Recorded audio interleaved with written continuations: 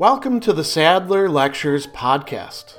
Responding to popular demand, I'm converting my philosophy videos into sound files you can listen to anywhere you can take an MP3. If you like what you hear and want to support my work, go to patreon.com/Sadler.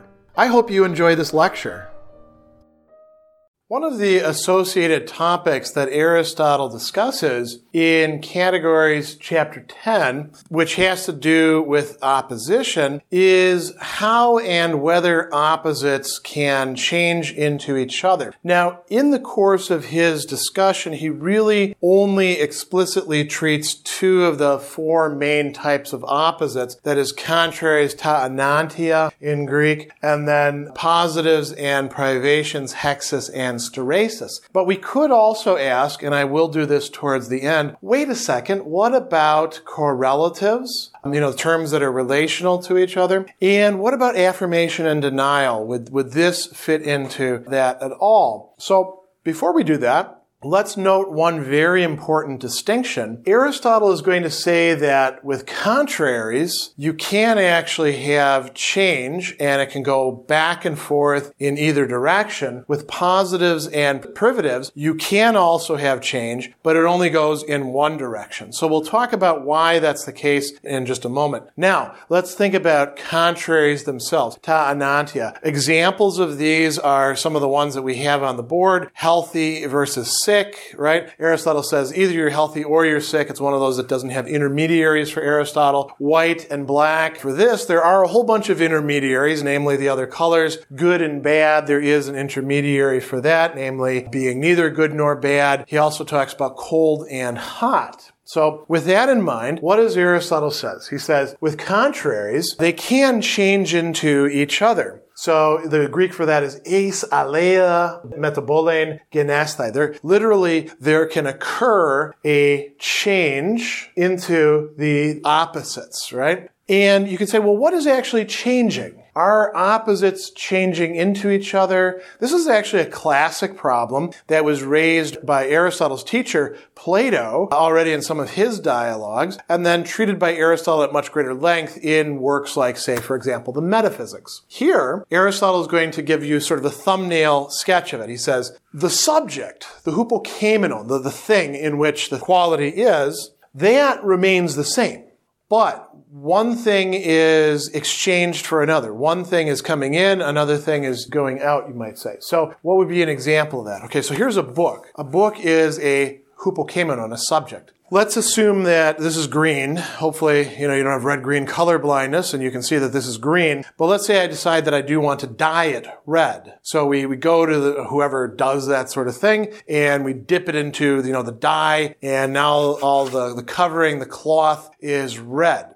Actually, the hypokeimenon, technically in this case, is not the book itself, but rather the cloth that comprises the covering of the book cover itself. So we change it. The underlying thing has remained the same, but we have provided it with a different quality. And we can talk about hot and cold in the same way. We can talk about goodness and badness in the same way. There's a lot of things along these lines. So we do, in fact, have change, but something remains the same in it. Now, Aristotle says that there are some cases where you can't actually change things that way. Whereas he says one contrary is part of that subject. So he's given examples like this in the past of, snow and coldness. You're not going to have hot snow, right? I mean, we do have a word for that, water vapor, right? So it's no longer the same thing. And we could say, well, the water itself can be hot or cold, right? But as snow, it cannot. And Aristotle also says at another point that, look, snow is white. It doesn't make sense to talk about black snow or yellow snow or red snow. And you might say, well, wait a second. What if we,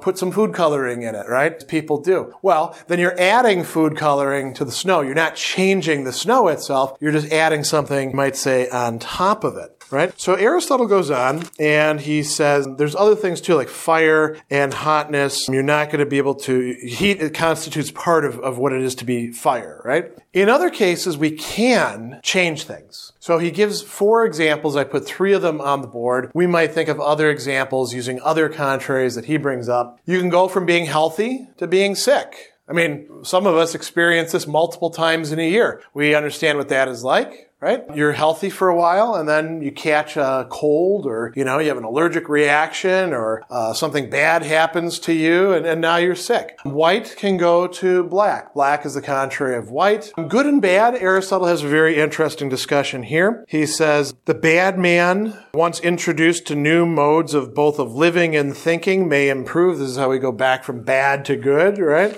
Be it ever so little. And then he says, and should a man once improve, even though it be only a little, he might, it is clear, make great progress or even indeed change entirely. For ever more easily moved and inclined is a man towards virtue, even though in that very first instance he made very little improvement. We naturally therefore conclude he will make ever greater advance. And if, as the process continues, it will at length change him entirely, provided time is allowed. So Aristotle thinks there's a huge difference between the bad person and the good person, and that over time, we can move there. Now, notice that with the good and the bad, there is a middle state, right? Or actually probably a whole set of middle states in between. And we don't go from good to bad immediately, but we do it, by stages. And likewise, when we go from bad to good, it doesn't work that way. This is very important to think about. When people do bad things as good people and they say, it's not really going to affect me, Aristotle would say, well, it's not going to affect you much, but keep it up. And you will indeed go from good to bad.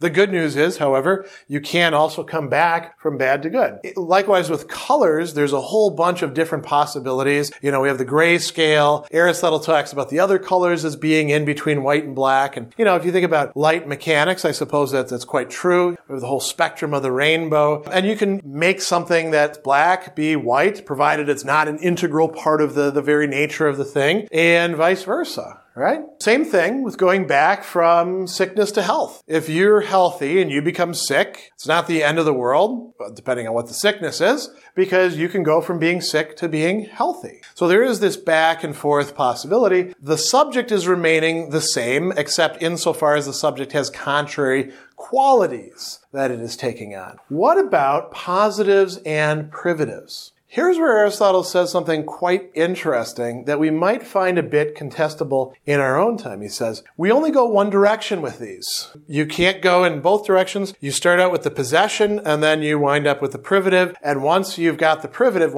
you're lacking a natural capacity or lacking something that should be there, you can't get it back. What are his examples? Very interesting examples. You lose your sight, you're blind now. That's a privative. You're not getting that sight back. If you go bald, you're not getting your hair back. If you lose your teeth, you're not getting those back. Now, this is interesting, isn't it? Because we are now getting close to the point where people who have lost their sight sometimes are getting their sight restored through some extraordinary medical measures. And I suppose, we tend to look at it as kind of a routine thing now, how to deal with hair loss. There's hair replacement surgery and people get all sorts of other interesting things. There's creams you can rub on your head that apparently will help you grow hair. Hopefully you don't put them on other places and have all sorts of extra hairs growing, which tends to be one of the problems with these sorts of products. So it does look like we could get those things back. Teeth, well, you got the teeth that your jaw came with. If you ever looked at x-rays of infants things, it's kind of gross looking because there's all those extra teeth in there, right? We can replace teeth, but we can't really regrow teeth, at least at this point. So perhaps, from the perspective of modern medicine, we might say, and technology, we might say, well, Aristotle perhaps is wrong about that. But for the most part, you're not going to get back those things unless there's some extraordinarily complex intervention. So perhaps he's also right about this. Now, there's one other thing to say about privatives that Aristotle himself didn't go into. There is another type of change. Before possession and privative becomes an issue, then there's a state prior to that. And for example, having a beard. This is a famous one for the ancients. Should a boy have a beard? No. And it's not a privation for a boy not to have a beard because a boy doesn't naturally have a beard. Actually, one of the ways to divide boy from a young man is the capacity to grow a beard, right? Now, if you're from a culture that thinks that beards are really the thing, which some ancient cultures were, then they would say, well, not having a beard is actually a privation, and having a beard is the positive. This is one where you can change quite easily, though, right? You shave it off, grow it back. Shave it off, grow it back. What about rationality? We don't expect children, Aristotle says, in other places, to be rational, because that capacity, that part of the soul, is not yet developed in them. However, once they've reached the age of reason, to lack that would in fact be a privation, a steresis. So there's a change that goes on from a state where there's neither privation nor positive to a state where there either is privation or positive. I mentioned that we could also ask about the other two forms of opposition, correlatives. Can correlatives change into each other? And the answer to that is yes and no. I mean, can double and half become switched around? Well, only if the underlying things that they're measuring change themselves. And then it's not a change in double and half, it's a change in those things, isn't it? What about father and son? Can't a son become a father? Yes, but he's not a father to the same being in which he existed as a son in relation to a father. He is existing in relation to another being. So there is change taking place there in a way, but it's not the kind of change that we're talking about here. What about affirmation and denial? Can't sentences change in their truth value?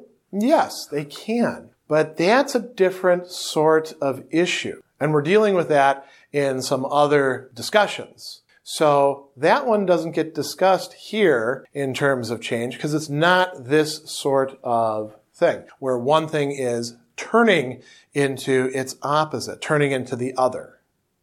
Special thanks to all of my Patreon supporters for making this podcast possible. You can find me on Twitter at Philosopher70, on YouTube at the Gregory B. Sadler channel, and on Facebook on the Gregory B. Sadler page. Once again, to support my work, go to patreon.com/Sadler. Above all, keep studying these great philosophical works.